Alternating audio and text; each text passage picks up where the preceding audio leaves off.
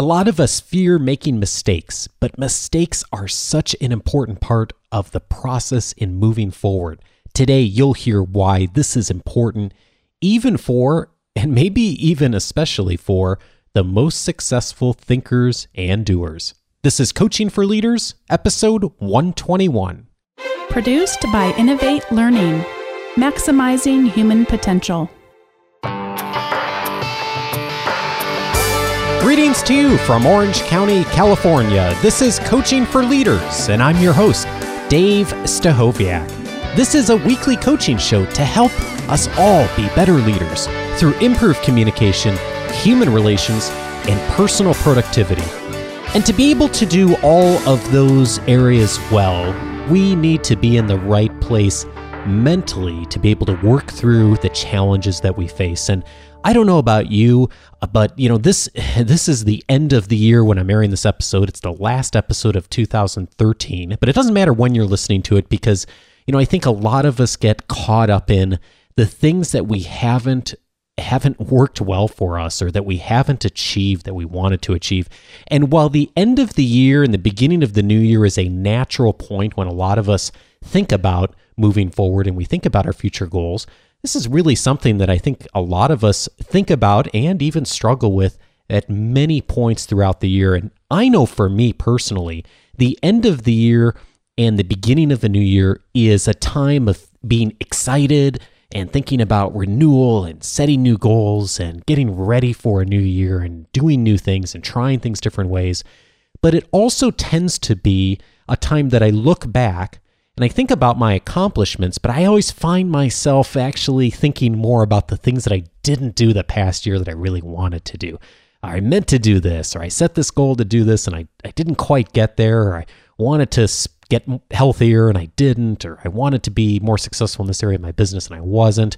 And those kinds of things tend to eat at me, and I bet that's true for a lot of people who are involved with our community. And so I'm really excited today to bring you a guest that's a very different kind of guest that we normally have on the show. He's an astrophysicist, but he has a lot of great wisdom to share with us about making mistakes. And I'm going to just go ahead and jump right into the interview here. I think the introduction will explain everything, but I think that this is a really valuable conversation for me of just thinking about how the best minds out there make mistakes and yet utilize those mistakes to propel them forward. So here's my conversation with Dr. Mario Livio.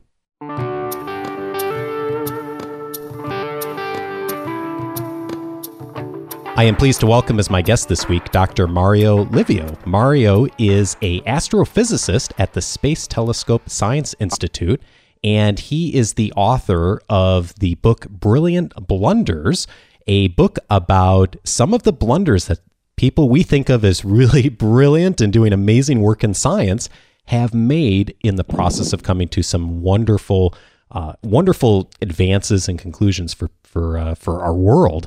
And I was first introduced to this book by one of our community members who presented it and had heard Mario speak and had talked about it as just a wonderful lesson for all of us to learn as leaders, the importance of making mistakes and that being a part of the process for all of us. And so, Mario, I'm so glad you're here. Welcome to Coaching for Leaders. Again, thank you for having me. My pleasure. Well, let's start off with this perception that science breakthroughs are all about success stories, because I think for a lot of people, they hear about people like Einstein and Darwin and some of the other scientists that you speak about in the book, and there's the perception that that these were brilliant people, which they were, and that they always made great decisions and right calls and got everything right. And really, that's not the case, is it? No, I mean, actually, nothing can be further from the truth. I mean, science never, and indeed other creative processes never progress, on a straight line from A to B. It is rather, it's some sort of a zigzag path with lots of false starts, many blind alleys. Many times you have to go back to the starting point and so on. And this was really one of the reasons that I chose to write this book, to correct this impression. You say in the book, I'm going to read one of the sections here, that the main point is, however, along the way, is we shall discover that blunders are not only inevitable, but also an essential part of the progress in science. The development of science is not a direct march to the truth. If not for false starts and blind alleys, scientists would be traveling too long down too many wrong paths. And when I read that, Mario, it made me think about leadership too, that a lot of times people focus on the destination and they forget about the journey. And I know the journey is something you talk about as being really important in the process of discovery. Right. You see, for example, let me talk a little bit about science, because that's the part which I really know best, being a scientist myself. And the idea is, we learned from people such as, philosopher Karl Popper. You can never prove a scientific theory correct. You can only prove it wrong. In other words, a scientific theory is correct for as long as all its predictions and everything, explanations agree with all the known facts. But as soon as we find a fact that does not agree with the theory, we actually have to modify or sometimes throw out altogether the theory. So really, science progresses by, if you like, finding these mistakes. I mean, finding where it is that we went wrong and, going after that. Interesting. Well, let's take one of these scientists that you examine in the book. You look at 5 pretty well-known scientists and people who are really considered brilliant today, even if they weren't years ago. And I'm wondering if maybe we could look at one of them as an example of ways that they blundered and ultimately led to something that was greater than the blunder itself. Right. So, let's take Charles Darwin, because everybody heard of Charles Darwin. Yes, he's the person who came up with the theory of evolution by means of natural selection. So Darwin, of course, came up with this fantastic theory that explains essentially all biology and life on Earth. But Darwin didn't know any genetics. We cannot blame him for that, because nobody knew really genetics at the time. So he adopted the theory of heredity that existed at the time, which was that of blending heredity, which meant that the characteristics of the father and the mother get mixed in the offspring in the same way as you would mix paints, for example. Now, the fact that he adopted this theory in itself cannot be considered a blunder, because, like I said, nobody knew any better at the time. He adopted what everybody thought. Sure. The blunder was in the fact that he did not understand that if this theory were correct, then natural selection could never have worked at all. And let me try to explain that. Let's suppose that, you have 1,000 white cows and 1 black cow. And by that I mean, I say cows, but I mean, both genders, and so on. But only one is black, and let's suppose it's a male. Then, and let's suppose that black somehow confers a certain advantage.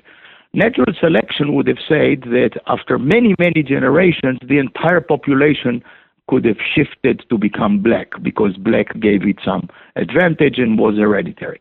But let's think what happens in terms of blending heredity. This black bull, in this case, would mate with a white cow, and they would get a gray offspring. The gray offspring would mate with another white cow, and they would get a paler shade of gray offspring. In fact, black would never even come back into the population at all. Not only would not the population shift to become black, but in fact, black would have disappeared even after just 1 generation. Now, of course, the solution to this problem came in the form of the actual genetics that we know about today, which was discovered by Gregor Mendel, which said, no, genetics doesn't work like mixing paints. It works more like shuffling cards. If I have an ace, and having an ace is good, it doesn't matter how much you shuffle, you still have the ace. So that's the way it works. The genes, are always there. And that's how the entire population indeed can shift to become black if black gives you an advantage. So Darwin's mistake really is not so much that he was going with conventional wisdom, but that conventional wisdom just was completely didn't fit with his other theory of evolution, and that the two things couldn't have been true at the same time. That's right. He somehow did not catch, at least initially, the fact that it could not have been that his theory of evolution by means of natural selection would work if that were the theory of heredity. So I'm not a scientist, and that seems to me here in the 21st century like a pretty kind of an obvious thing now, and I know it wasn't, maybe 200 years ago, but I think it's interesting sometimes that when we're really close to something, sometimes we miss the obvious things that otherwise we might have seen. Did you see that in other scientists as well that you examined and looked at in this process? Yes.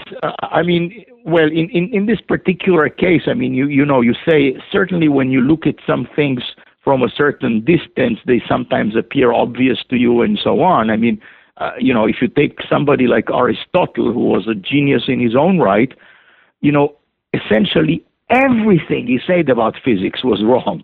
And today, you would be amazed how come that incredible genius made so many wrong statements.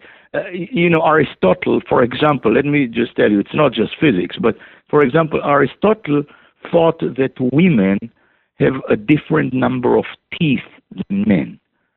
Now, believe it or not, Aristotle was married, and he could have easily checked if they had a different number of teeth or not, and it never occurred to him to check. That's awesome. So funny. So this is really interesting to me because it sounds like what you're saying is that some of the people we know as the greatest scientists out there, the greatest thinkers, the philosophers, are people who actually spent a lot of time making mistakes, and yet those are the people that we know about. So that's kind of a really interesting thing. Of course, but let's be clear here. I called the book Brilliant Blunders. So I'm not talking about generally, Aristotle's mistake about the teeth was anything but brilliant. Right. Darwin, came up with a huge theory about everything that has to do about life on Earth. And yes, he made a mistake. And once it was pointed out to him, he spent a lot of time trying to think how to actually correct for that. He didn't come up with a correct solution, but he thought about this a lot. So we would not have known about these people like Darwin and so on, had they also not had lots of things which were correct. You don't hear about people where everything they did was a mistake, and so on. They did have to make some right things along the way. But the point I'm making is that even the greatest luminaries often make mistakes. And the reason they make mistakes, these greatest luminaries, is because they really are trying to think outside the box. And when you think outside the box, you take certain risks and you may make mistakes along the way. Part of what strikes me on reading on some of these folks and having seen quotes in the past is I get the sense, and tell me if I'm wrong on this, Mario, that they weren't as concerned about making mistakes as sometimes a lot of other people are, and they weren't held back by that fear. Is that an accurate perception, or did you get a sense of that as going through and doing the research with these? I think it's true for some of them. I don't think it's true for all of them.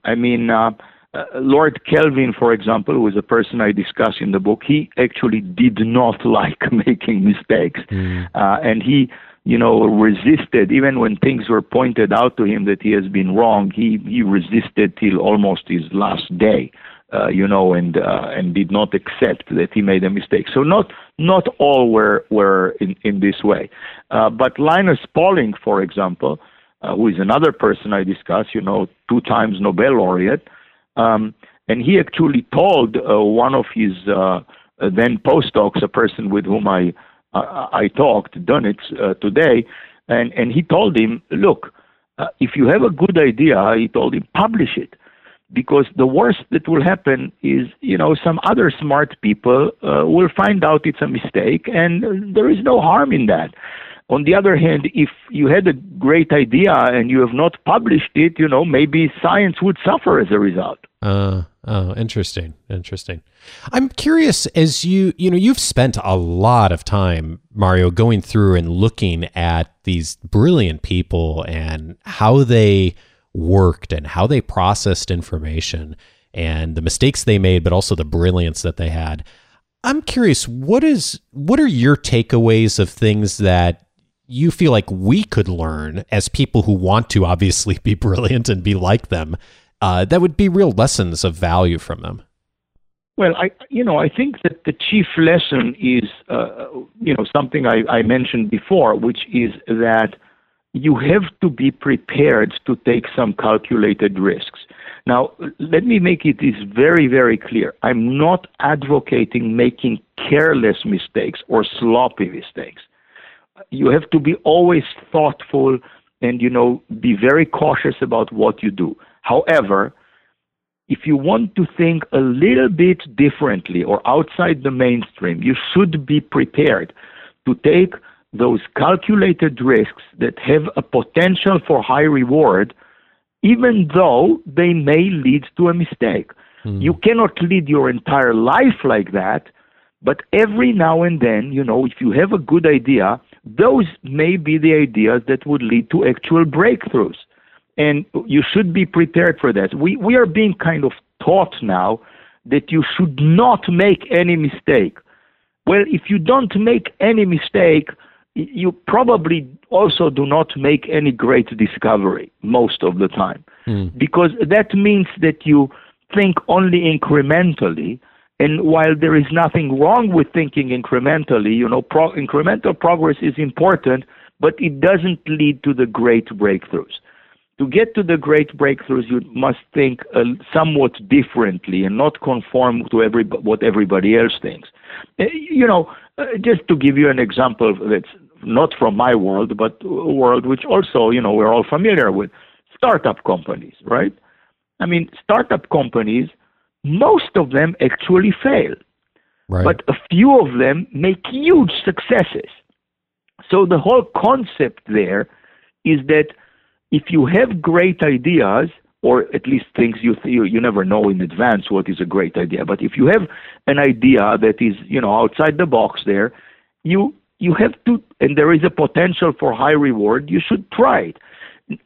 The reason I said that you cannot spend your entire life like this is because, if you just run one failing startup company after the next, that probably is not a good way of going about this. I mean, you should also right. do something that's, more solid than that. Yeah. But what I'm saying is that you should not be afraid to take the occasional calculated risk. Well, this is really good coaching for all of us because I think that, like you said, a lot of us, our education system, our culture is very, there are exceptions, but a lot of us are fearful. And I know a lot of new leaders are very fearful of making any mistake at all. And That's right. That's right. Of being caught up in any kind of mistake or making any misstep and that really being a noose around their neck of then being able to think creatively. And I'm wondering what, as you've read through this, as you've obviously read through the writings of the scientists and just in your own work, Mario, I mean, you're very successful at the work you've done. I'm wondering just what's something you've learned as far as for us to move away from that fear to get to the point where we're willing to take some of those calculated risks. Are there things you found that have worked for you? Let me give you an example of something that we once did. You see, I work with the Hubble Space Telescope. So let me give you an example of what we did for a while. I mean, we don't do this now for other reasons, but for a good few years we did the following. You see, every year more than 1,000 people propose to observe with the Hubble Space Telescope. And the ratio of success there is about 1 in 6. So it's very, very competitive. I mean, about 1 in 6 proposals actually gets the time on the telescope. For a good number of years, the time allocation committees on the telescopes were advised to allocate 10% of the telescope time to proposals that were deemed risky. And by that, the meaning was proposals where it wasn't certain that they will actually achieve their declared goals, but that if they did, the potential for reward was high. And so that's how, we managed to, inside the system, allow for this type of, more outside the mainstream thinking. And I think that should be adopted, for funding agencies, for a number of other disciplines where, you have this idea where you want to encourage some of this creative thinking and not just, the incremental type of thinking. So almost giving people that space to allow for, obviously it was only 10%, so it wasn't the entire resources, but some space to allow for that creative energy. So every researcher can do 3 proposals where they propose to do something where, they are essentially certain that, what they suggest can be achieved, and they do one proposal which is more risky like this, and so on. So to allow for that possibility, that's what I'm advocating. How has this played out in your own life and your own work, Mario? You obviously are doing some very important work that's involved with Hubble. When you think about brilliant blunders, how has that changed the way you work? Well, I cannot even begin to claim that I'm anywhere near the 5 luminaries that I discuss in my book. I mean, I wish I would have been as brilliant as some of those people, but in my own work, I had smaller things of this nature. I once proposed a theory for something that some astronomer claimed to have discovered. Then it turned out that what that astronomer discovered was wrong. So here I was having what I thought was a beautiful theory, but for a phenomenon that did not exist. Luckily for me, later on, other astronomers found that indeed the particular observations that the first astronomer claimed were wrong, but there were other systems that actually for which my theory could be applied. Oh, interesting. So it ended up okay. Nothing was of the caliber of, Darwin's theory of evolution or Einstein's general relativity, and so on. But still, in my somewhat smaller world, I mean, this was a satisfying experience. Oh, great. Hey, Mario, with your experience and having worked with so many different wise people over the years, I am curious what advice you would have for people who are moving into a position of responsibility, maybe for the first time, or really now have the some influence in deciding on resources and deciding on communication in their organization, for being able to encourage some of that creativity and that space for us to have brilliance. So, of course, anybody moving into a leadership position probably needs to get lots of advice on a variety of topics, and I wouldn't pretend to try to give advice on all of that, but just, in the context of what we're talking about, I think, one should not create a culture where making any mistake is absolutely wrong. And again, I want to emphasize not making mistakes that you make because you are careless. I mean, of course, those mistakes should not be done, but to allow for that more creative thinking, which, sometimes will result in, it showing that it's a blunder, but which occasionally can lead to something truly important. So to allow for some of that type of more imaginative thinking in their leadership, I think would be very, very important. And indeed, some of the private, more research-oriented companies, deal in that way. I mean, IBM used to work that way. When they allowed for a lot of very basic research, which had almost nothing to do with the computers they were building and so on, and many companies, Google today allows for much of that. The NIH, of course, I don't even need to mention. I want to remind you also that serendipity also plays a big role in this. For example, in the medical world, more than half of the medications new medications are discovered serendipitously. I mean, what happens is that they are looking for a medication for blood pressure, and it turns out that actually it works for depression or something like this. Yes. Now, if you didn't allow a certain, freedom to think in this way, then you might be missing also on these serendipitous discoveries. I mean, of course, penicillin is the example one everybody gives, and Fleming discovered this serendipitously. And there are many, many such things, other things. So I think that every leader in any kind of profession which calls for some creative thinking should actually allow for this to happen.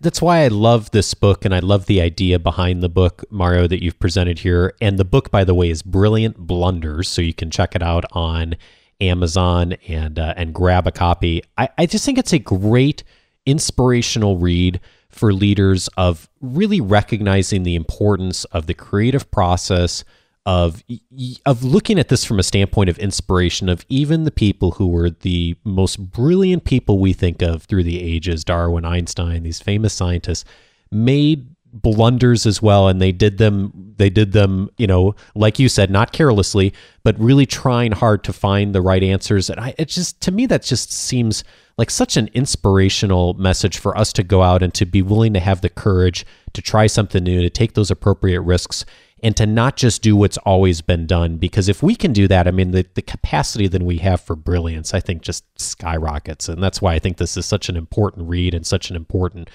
book for leaders to check out. Thank you. The book is Brilliant Blunders, and you can get it at Amazon or anywhere that you purchase books. And Dr. Livio, I'm so glad that you joined me today. Thank you so much for making time in your schedule. My pleasure. Dr. Mario Livio is an astrophysicist at the Space Telescope Science Institute and the author of Brilliant Blunders.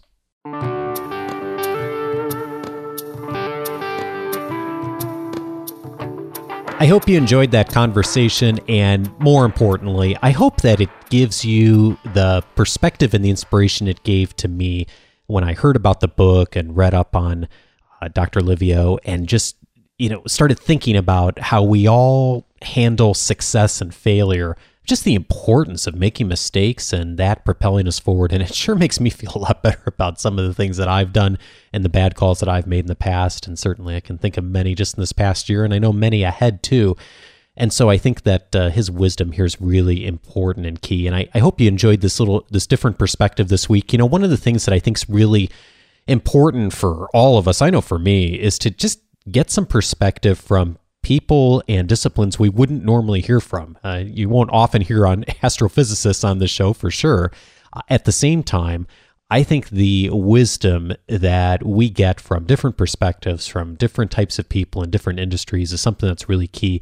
And you probably noticed I try to bring a lot of diverse backgrounds, opinions, expertise to the show, because I think that the more informed we are as leaders, the more that we have heard different perspectives, the more we've considered different viewpoints. I just think the more that helps us all to be effective, and it helps us to be more educated about the world around us. And I know what an important role that education and learning has played in my life and in my career and in my family every day. And so to the extent that I can bring that to this community, I am thrilled to. And to that point, if you ever have a suggestion of someone that I should talk with or bring their perspective to the show, I'm always happy to consider that. Can't guarantee they'll be able to get on the show, but I'd always be open to that. So feel free to drop me a line anytime. And of course, the best way to interact with us on comments, questions, or feedback on this episode specifically is to go to coachingforleaders.com/121.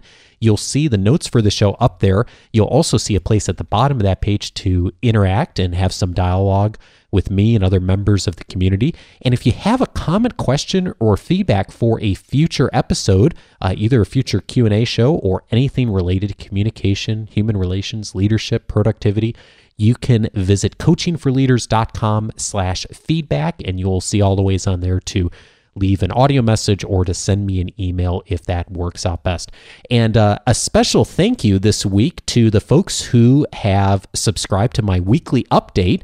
You've heard on the show in the last few weeks that the weekly update is now including the show notes for each episode. So rather than needing to go track them down on the website, you can just get those in your email box every Wednesday. And so if you are interested in receiving that, just go to coachingforleaders.com/subscribe, and that'll get you onto the weekly update. You'll get an article from me each week in that email as well, along with the show notes. And thank you to Brad Molnar, Rob Kaman, David Embleton, Paul Johnson, Brendan Van Duysen, Amy Armstrong, Wendelin Buckner, Satyaranan Kumar, I hope I said that somewhat correctly, Paul Belsack, Elise Kubikova, Michael Norwood, Gaudi Riviera, Nicole Diatel, and Randy McAllister for subscribing to my weekly update this past week. And I do publish that update again every Wednesday, so check it out if you're interested in receiving that. Again, it's coachingforleaders.com/subscribe, and getting even better this week because it's now going to be mobile responsive. So for those of you who view email on a phone or a tablet like I do a lot of times during the day, it'll be a lot easier to read, so watch for that. Hey, also a huge thank you this week to Andres Jans. Andres, we've talked over email a bunch of times. Thank you so much, my friend, for the kind written review you left on iTunes a while back. I know you did it a while ago, and I've just now gotten access to some of the other stores, iTunes stores, and comments around the world. So thank you so much, Andres. Very kind of you. Hey, if this show's been really valuable to you as well, leave a written review on iTunes or Stitcher. I would so appreciate that. It helps more people to find the show and for us to continue to grow as a community. So you can do that at coachingforleaders.com/iTunes if you're an iTunes user, or you can hop on Stitcher at coachingforleaders.com/Stitcher. Hey, thanks for those of you who have tried to leave a review on Stitcher. I've heard it's hard to do that on the mobile devices, but you can do that on the website. Use a desktop if you do that on Stitcher. Hey, have a great week, everyone, and Happy New Year to you. Take care.